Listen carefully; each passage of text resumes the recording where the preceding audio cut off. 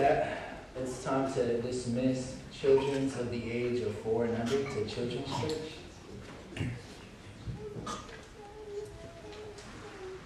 And in the meantime, if you want to go ahead and flip over to 2 Corinthians chapter 4. And once you flip there, if I can have everyone stand for the reading of God's Word.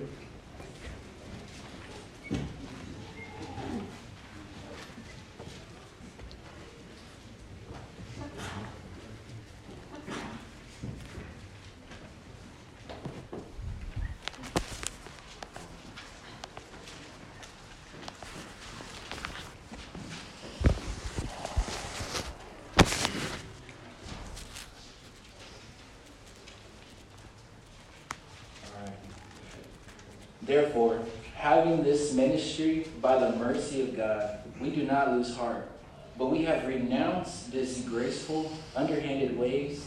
We refuse to practice cunning or to tamper with God's word, but by the open statement of the truth, we would commend ourselves to everyone's conscience in the sight of God.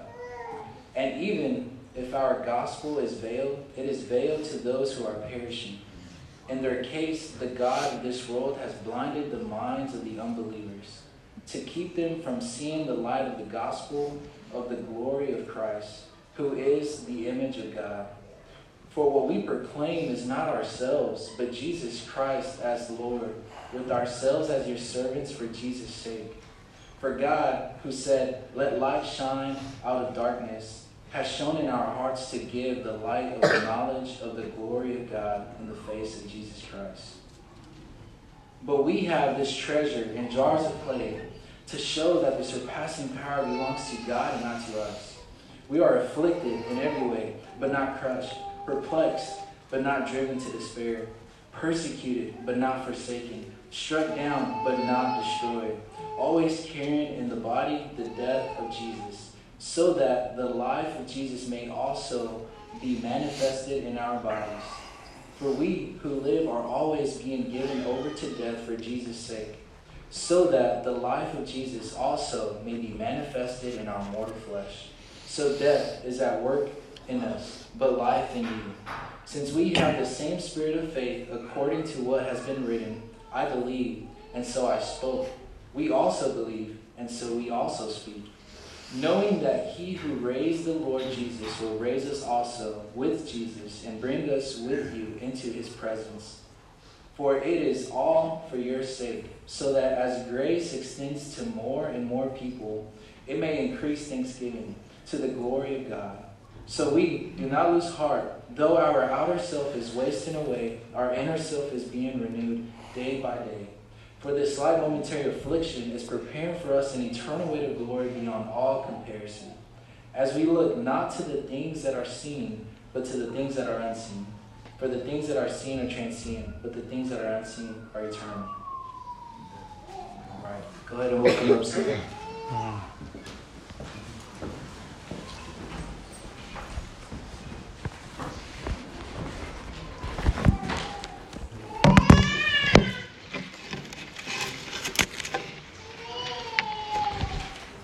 Good morning.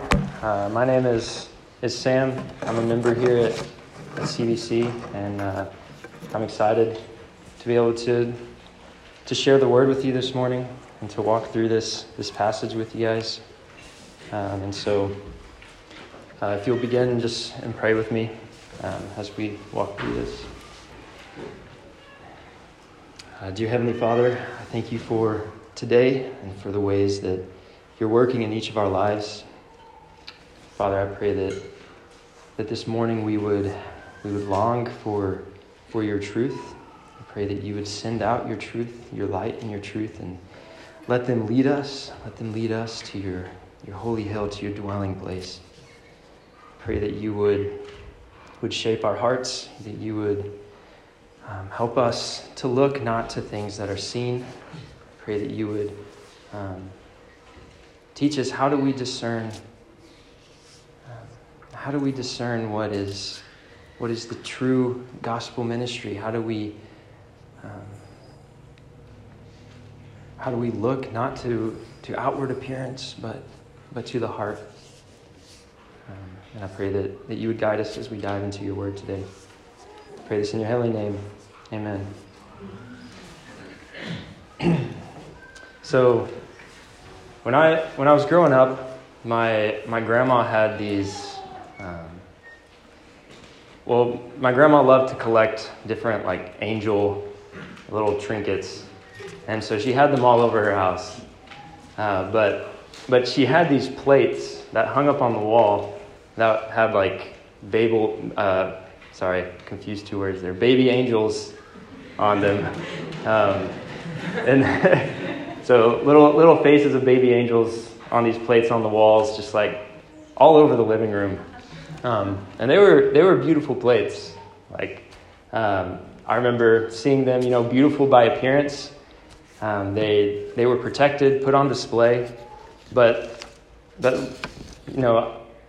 as a kid, to me they served no purpose, right? They looked nice on the wall, but beyond that, they weren't really useful in any way.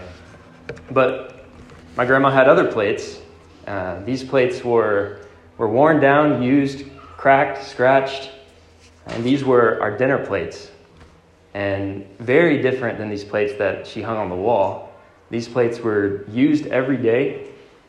They were, by appearances, nothing to desire, but they offered the source of life that I needed every day. Every day they provided substance. And so there's this contrast between that which looks beautiful but serves no real purpose beyond appearance, and then there's that which by all appearances is unattractive yet offers life. And as humans in our sinful desire, we are quick to judge things by appearance. We're quick to look to things that appeal to our desire to see things. And the question that we're walking through today is, as Christians, are Christians marked by those who look a certain way, who appear godly? Or are Christians those who, in the midst of daily life, worn down, the ones that by all appearances are seen as unwise or seen as foolish, seen as weak, but offering the source of eternal life? And as we walk into this passage in 2 Corinthians 4, Paul is addressing this, that true gospel ministry is not that which is measured by outward appearance, but it's that which is measured in the heart. And we see that in the ministry of Jesus. If we look at, I'm going to read this from Isaiah 53. You don't have to turn there. But this is the model that we're given of ministry, right? He had no form or majesty that we should look at him. No beauty that we should desire him. He was despised, rejected by men, a man of sorrows, acquainted with grief, and as one from whom men hide their faces. He was despised, and we esteemed him not. Surely he has borne our griefs and carried our sorrows. Yet we esteemed him stricken, smitten by God, and afflicted. Right? The very model of ministry, Christ himself, was not modeled by outward appearance. And in contrast, if you look to the 12 disciples, Jesus said to them, "One of you is going to betray me." And what did they do? Did they all stand up and say, "It's Judas. I know it's Judas"? They didn't. They said, "Rabbi, is it me?" Because in their minds, they thought that they were more likely to betray Jesus than Judas was. By every appearance, Judas played the part of a disciple. By outward appearance, everyone thought that Judas was a true minister of the gospel.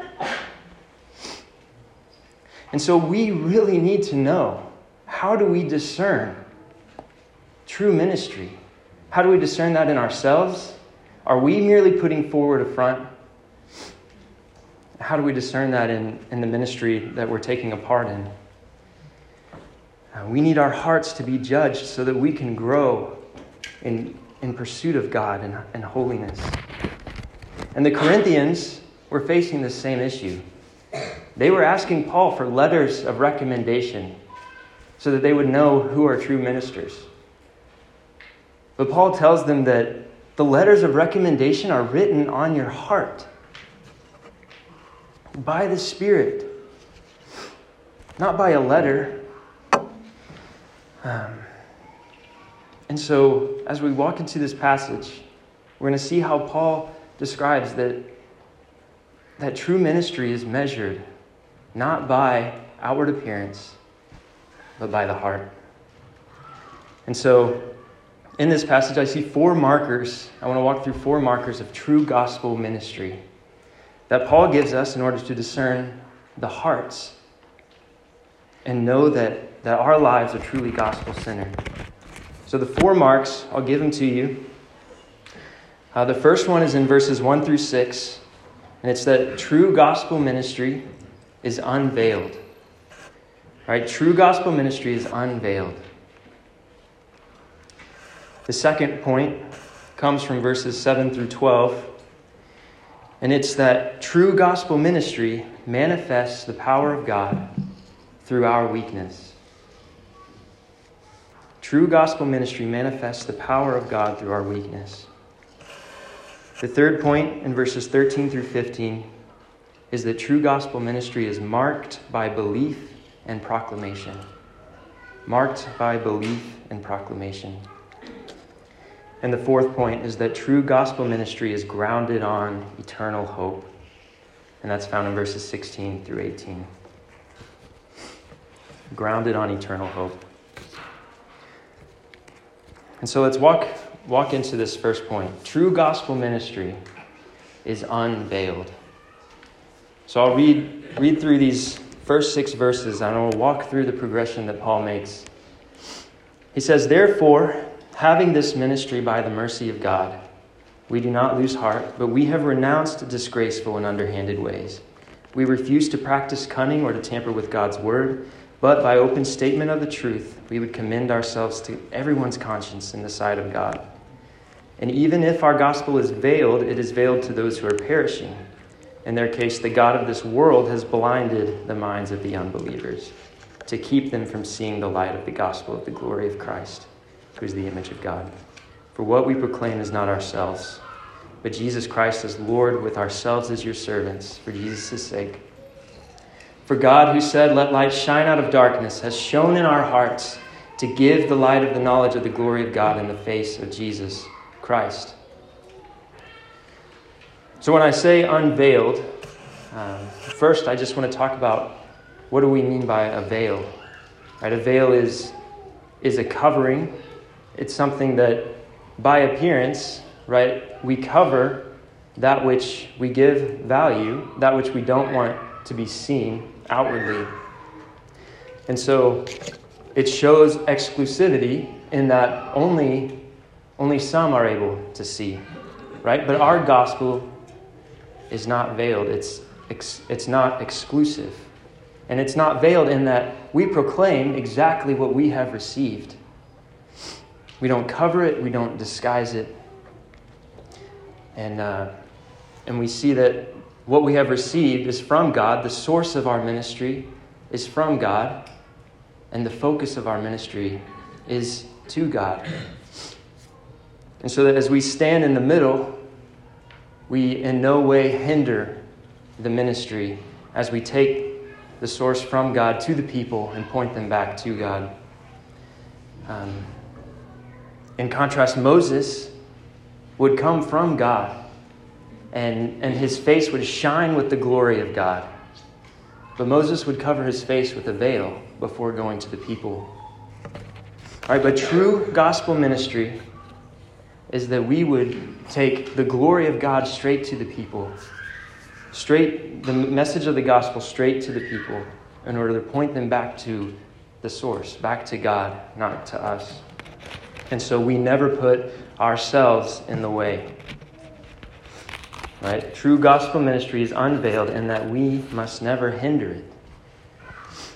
And when we proclaim unveiled truth, we are completely relying on God's ability to save people. And so, walking through these verses, we see in the first verse that we receive this ministry by the mercy of God. And we see as he progresses, he talks about how we receive it, how we proclaim it, and then how it points to God and relies on God in these 6 verses.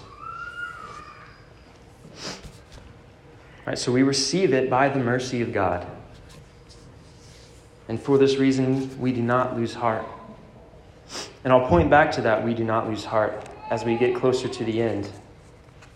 Because as we begin to see, right, we have this ministry from the mercy of God, and we take that and we proclaim it to the people. And not in cunning, not in deceitful ways, right, but we do it through open statements of the truth.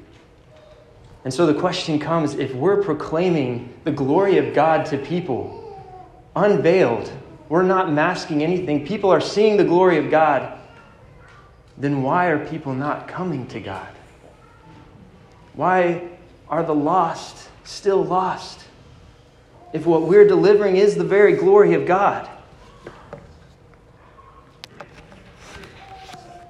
And he says that the gospel is veiled to those who are perishing because the God of this world has blinded their minds.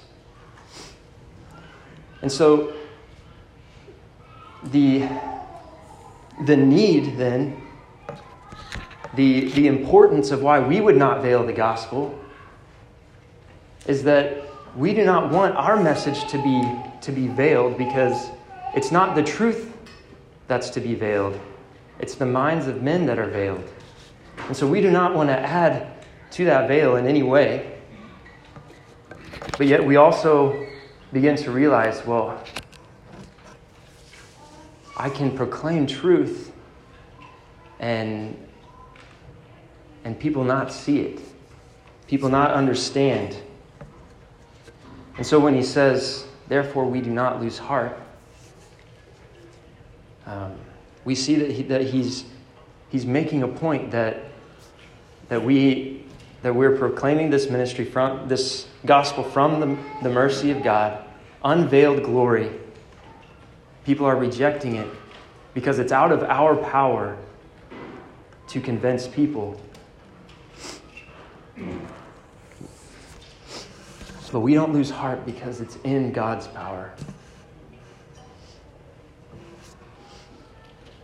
He says, for what we proclaim is not ourselves, but Jesus Christ as Lord, with ourselves as your servants for Jesus' sake.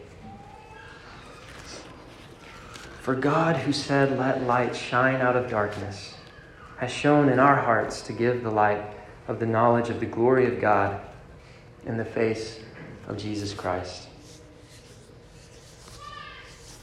See, we too were once blinded to the truth.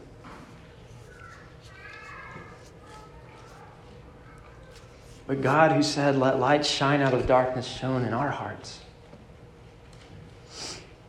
And I hope you see the creation imagery in that sentence. Right? For God, who said, let light shine out of darkness. For God, who said, let there be light, has gone into our hearts and said, let there be light. It's not an outward creation, but God has gone into us and declared a new creation, overthrowing the God of this world that's blinding our minds. And so we do not lose heart, though we proclaim an unveiled gospel that's veiled in the minds of men. But we don't lose heart because the power is not our own, but is of God. And so we know that that while what we proclaim looks foolish to the world, true conversion is not up to us. It's not by us.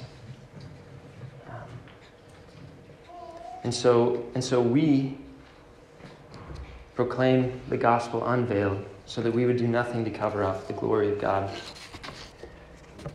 And so asking, what are ways that we do tend to veil the gospel? Well, we veil the gospel when we don't proclaim at all. We veil the gospel when we suppress it. We suppress the truth by not speaking it. We veil the gospel when we water it down to make it more pleasing or acceptable to the people. When we speak half-truths out of fear that people would reject it or reject us. We veil the gospel when we pick and choose who to share the gospel with. We often are judges of outward appearance. And so we see people and say, that person would never accept the gospel.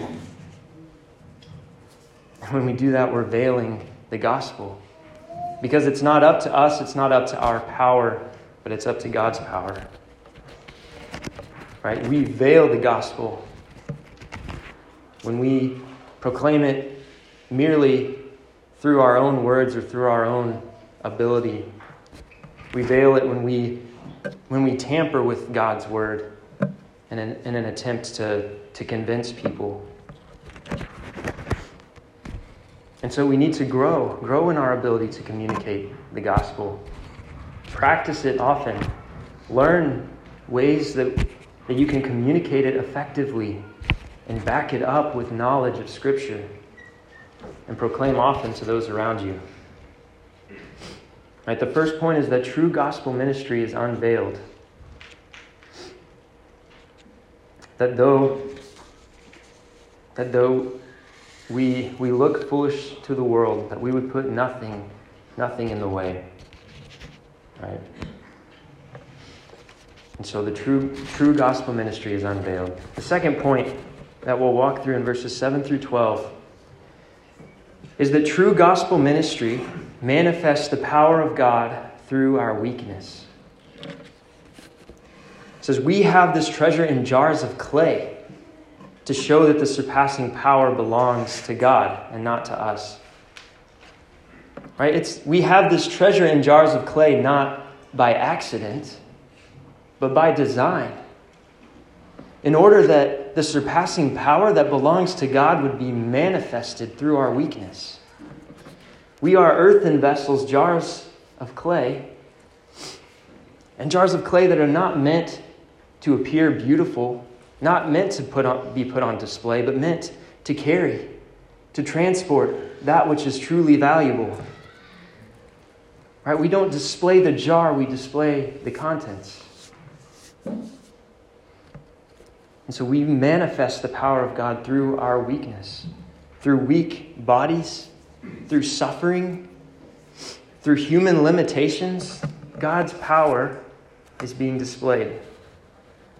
And if we were merely to judge by appearances, we would be missing out on the power of God.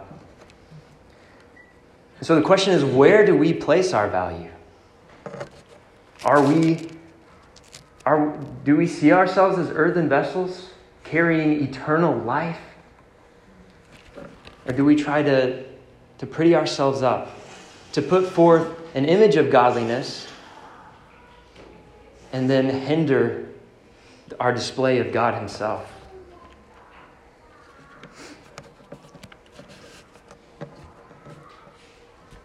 Jesus said to the Pharisees, He said, "Woe to you, Pharisees, scribes and Pharisees, hypocrites, for you clean the outside of the cup and plate, but inside they are full of greed and self-indulgence. You blind Pharisee, first clean the inside of the cup and plate, that the outside also may be clean." And see, if we are seeking to put forth merely a display of godliness and masking God Himself, then we're displaying a false gospel. But true gospel displays the power of God. And so we don't hide our weaknesses, but through our weaknesses we boast the power of God. Right? We were given the cross as the ultimate display of God's weakness. Right? But it's through the cross that we boast the resurrection. It's through God's greatest display of weakness that his greatest display of power is made visible. As Paul continues, he says, "We are afflicted in every way, but not crushed, perplexed, but not driven to despair, persecuted, but not forsaken, struck down, but not destroyed, always carrying in the body the death of Jesus, so that the life of Jesus may also be manifested in our bodies. For we who live are always being given over to death for Jesus' sake, so that the life of Jesus may be manifested in our mortal flesh. So death is at work in us, but life in you." How many of us have ever been taken prisoner, taken captive?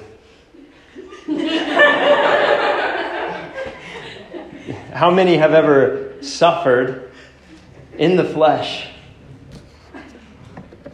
So this last week, they're laughing because many of us got the opportunity in a security training to walk through what it would look like to be taken captive, to be taken prisoner by government, by terrorists. And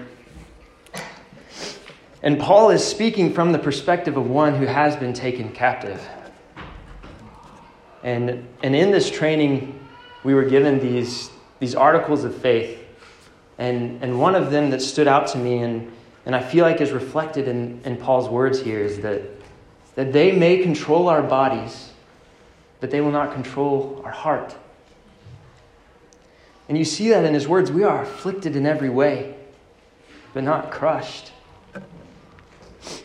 Perplexed, but not driven to despair. Persecuted, but not forsaken. Struck down, but not destroyed. And they may control the appearance of our bodies, but they will never control our hearts. In Matthew, he says, "Do not fear those who kill the body, but cannot kill the soul. Rather fear him who can destroy both soul and body in hell."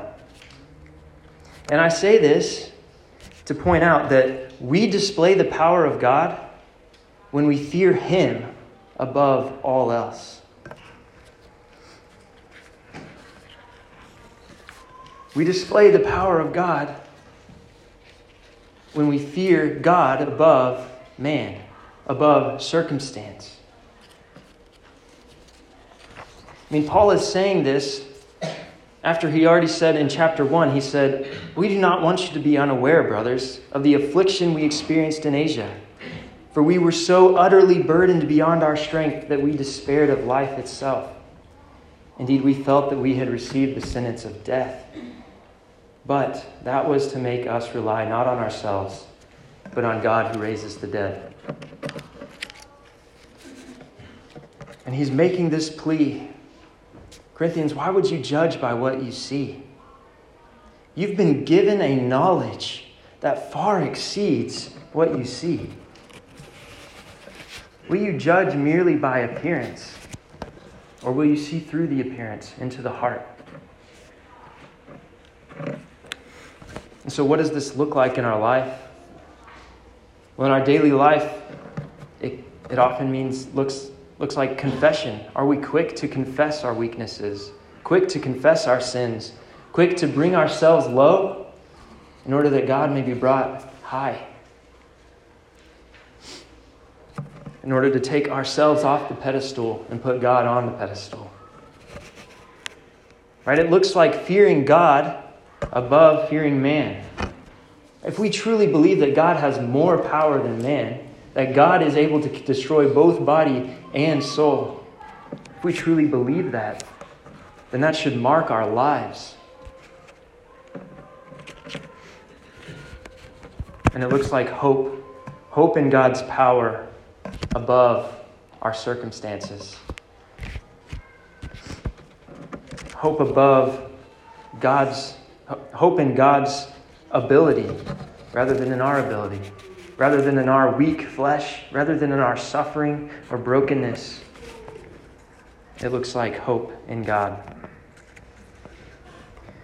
And so the first 2 points, true gospel ministry is unveiled, right? We put nothing in God's way and depend fully on God. And then this point, true gospel ministry manifests the power of God through our weakness. And so we don't hide our weakness, but through it we confess the power of God. And so the third point is then that true gospel ministry is marked by belief and proclamation. In verse 13, he says, "Since we have the same spirit of faith according to what has been written, I believed and so I spoke. We also believe and so we also speak." And here he's quoting Psalm 116, where the psalmist is rejoicing that God has delivered him from such deadly trials. And he says, "Even in my affliction, I believed, and so I spoke." And so we believe, and we also speak. Right? Paul says we believe, and we also speak. So what Paul believes, what Paul believes, he knows is worth proclaiming. And so what is Paul proclaiming? Well, if we remember Jesus, when all the crowds left him and he was left with just his disciples, and he asked them, "Are you guys going to leave me as well?" And they said to him, "Rabbi, where else would we go? You have the words of eternal life." Paul is proclaiming eternal life. We have the words of eternal life. And so true gospel ministry is marked by belief in eternal life. Right? He says in 14, "Knowing that he who raised the Lord Jesus will raise us also with Jesus and bring us with you into his presence." So he believes in eternal life. And he says, we believe, and so we speak. And what is the result of that speaking? In verse 15 it says, "For it is all for your sake, so that as grace extends to more and more people, it may abound in thanksgiving to the glory of God." And so true gospel ministry looks like believing eternal life and speaking eternal life.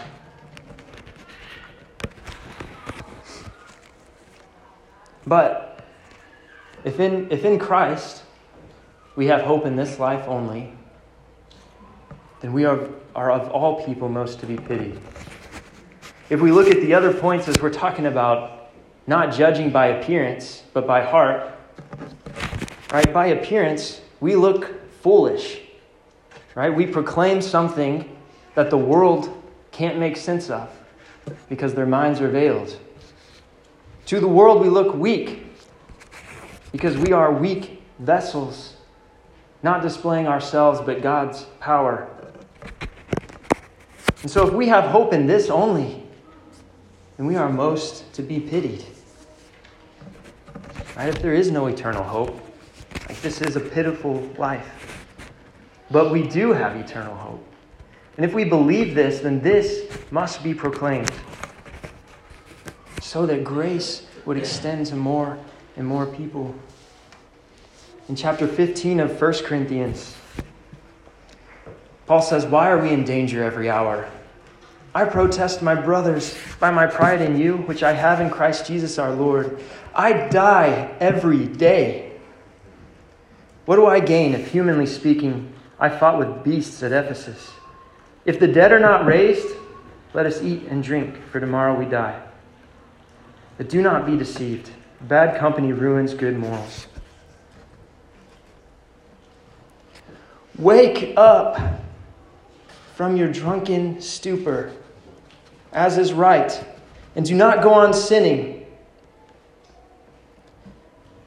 For some have no knowledge of God." Central, we have the words of eternal life. And there are some who have no knowledge of God. If we believe this, then we must proclaim it. Is your life marked by belief and proclamation? See, how can we keep this hope to ourselves?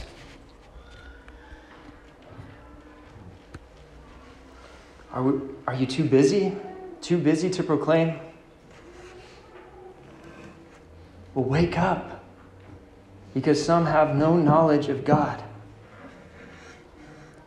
Are you too tired to proclaim? Wake up, for some have no knowledge of God. Are you scared? Wake up. We have the words of eternal life. And some have no knowledge of God. Do we believe? Then we must proclaim. True gospel ministry is marked by belief and proclamation. And so as we walk back through those points that we've made so far, true gospel ministry is unveiled. It manifests the power of God through our weakness. And it's marked by belief and proclamation.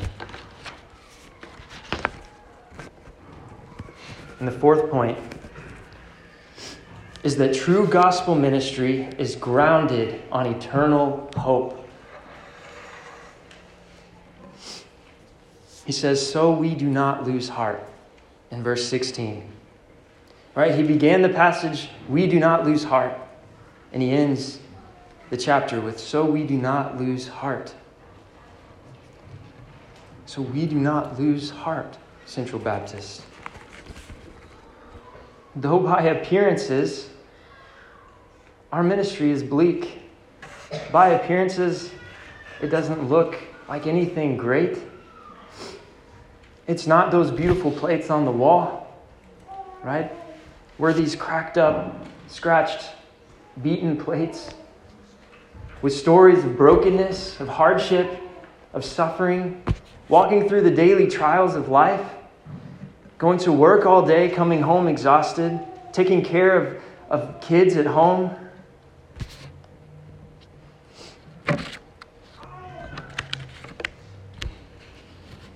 If we were to judge by appearances, we would have every reason to lose heart. If our body was a reflection of our hope, then we would be pitiful.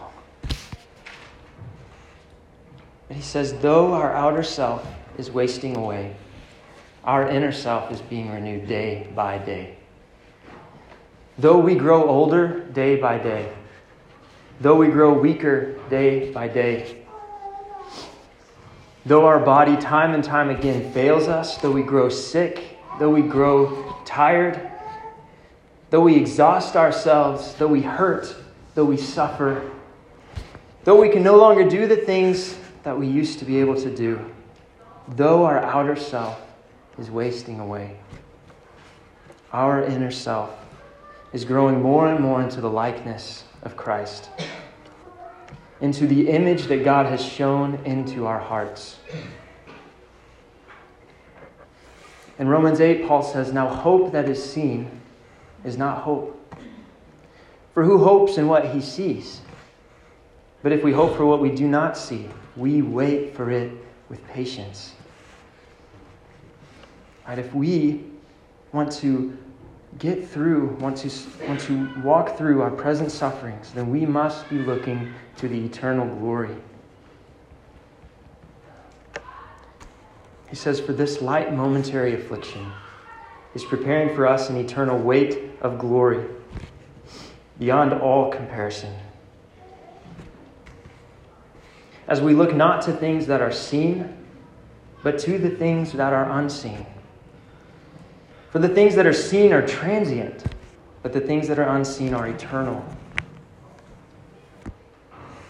I want to focus on that section, on this light momentary affliction is preparing for us an eternal weight of glory beyond all comparison. This idea of an eternal weight of glory put into my mind as I was thinking about it a sailboat. And so a sailboat has its sail way up in the sky. But what you don't see is that a sailboat has a ballast at the very bottom of the boat. It's this weight that they add to the bottom of the sailboat so that when crosswinds hit the sail, it doesn't capsize the boat, but the weight holds it steady in the midst of the trials, of the crosswinds, of the storms.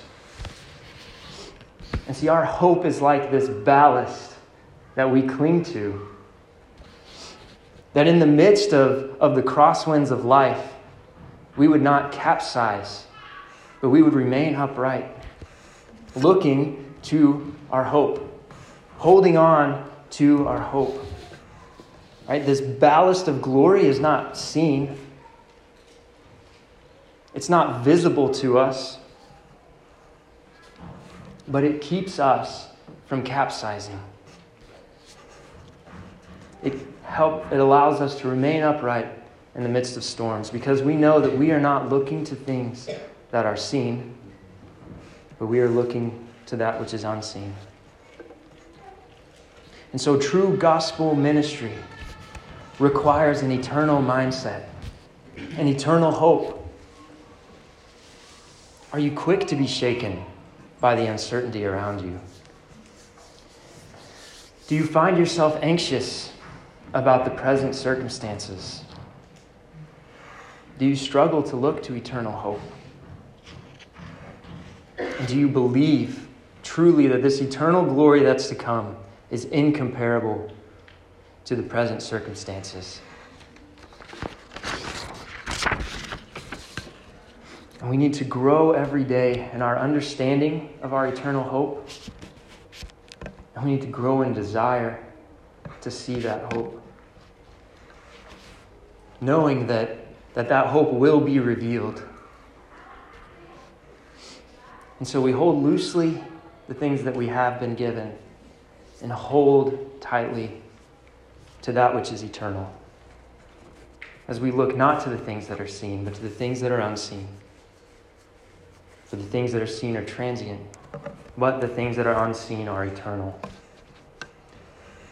And so we must judge our lives according to these markers, so that we would not be those who judge by appearance, but by the heart. We need to take the time to ask these questions. Is our ministry unveiled? Are we putting anything in the way of God, of bringing people to God? Does our ministry manifest the power of God through weakness? Are we fearing God above man? Is our ministry marked by belief and proclamation? Right? We have the words of eternal life, and there are those who do not know Him. And is our ministry grounded on eternal hope? We're waiting for an eternal glory. Therefore, we must let this hope carry us through our trials. And maybe for the first time today, God is shining His glory into your heart in a way that you've never seen before. Behold, now is the favorable time. Behold, now is the day of salvation. Christ has been crucified on our behalf. He has defeated death and ascended into the heavens so that we too have hope and assurance of eternal life. Central, we do not lose heart. Though our outer self is wasting away, our inner self is renewed day by day.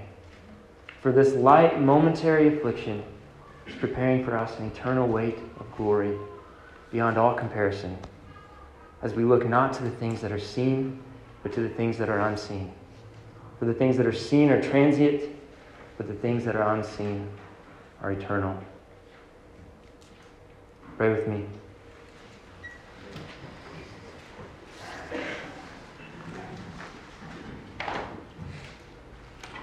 Heavenly Father, I thank you for your word that you have given us.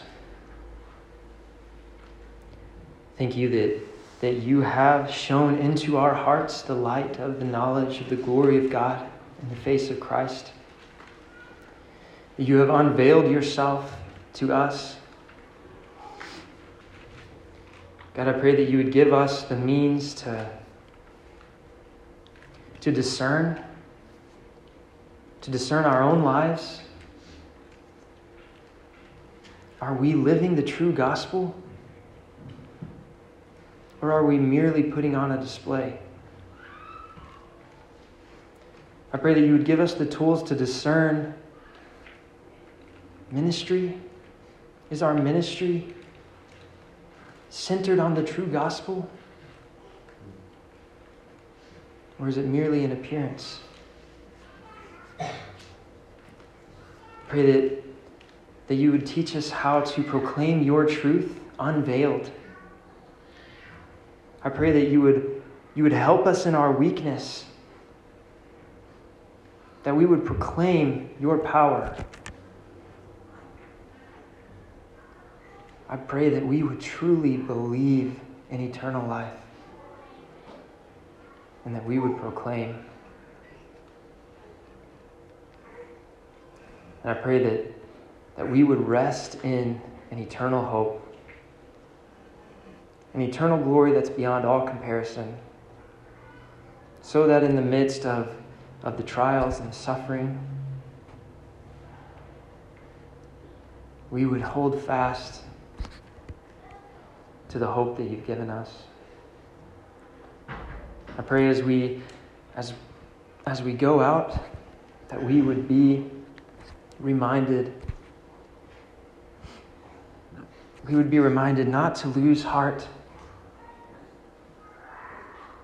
reminded that your power sustains us, that even when all looks bleak, even when we look foolish, even when we look weak, God, that it's you that's being put on display. And I pray that we would rejoice in that and that we would abound in thanksgiving to your glory.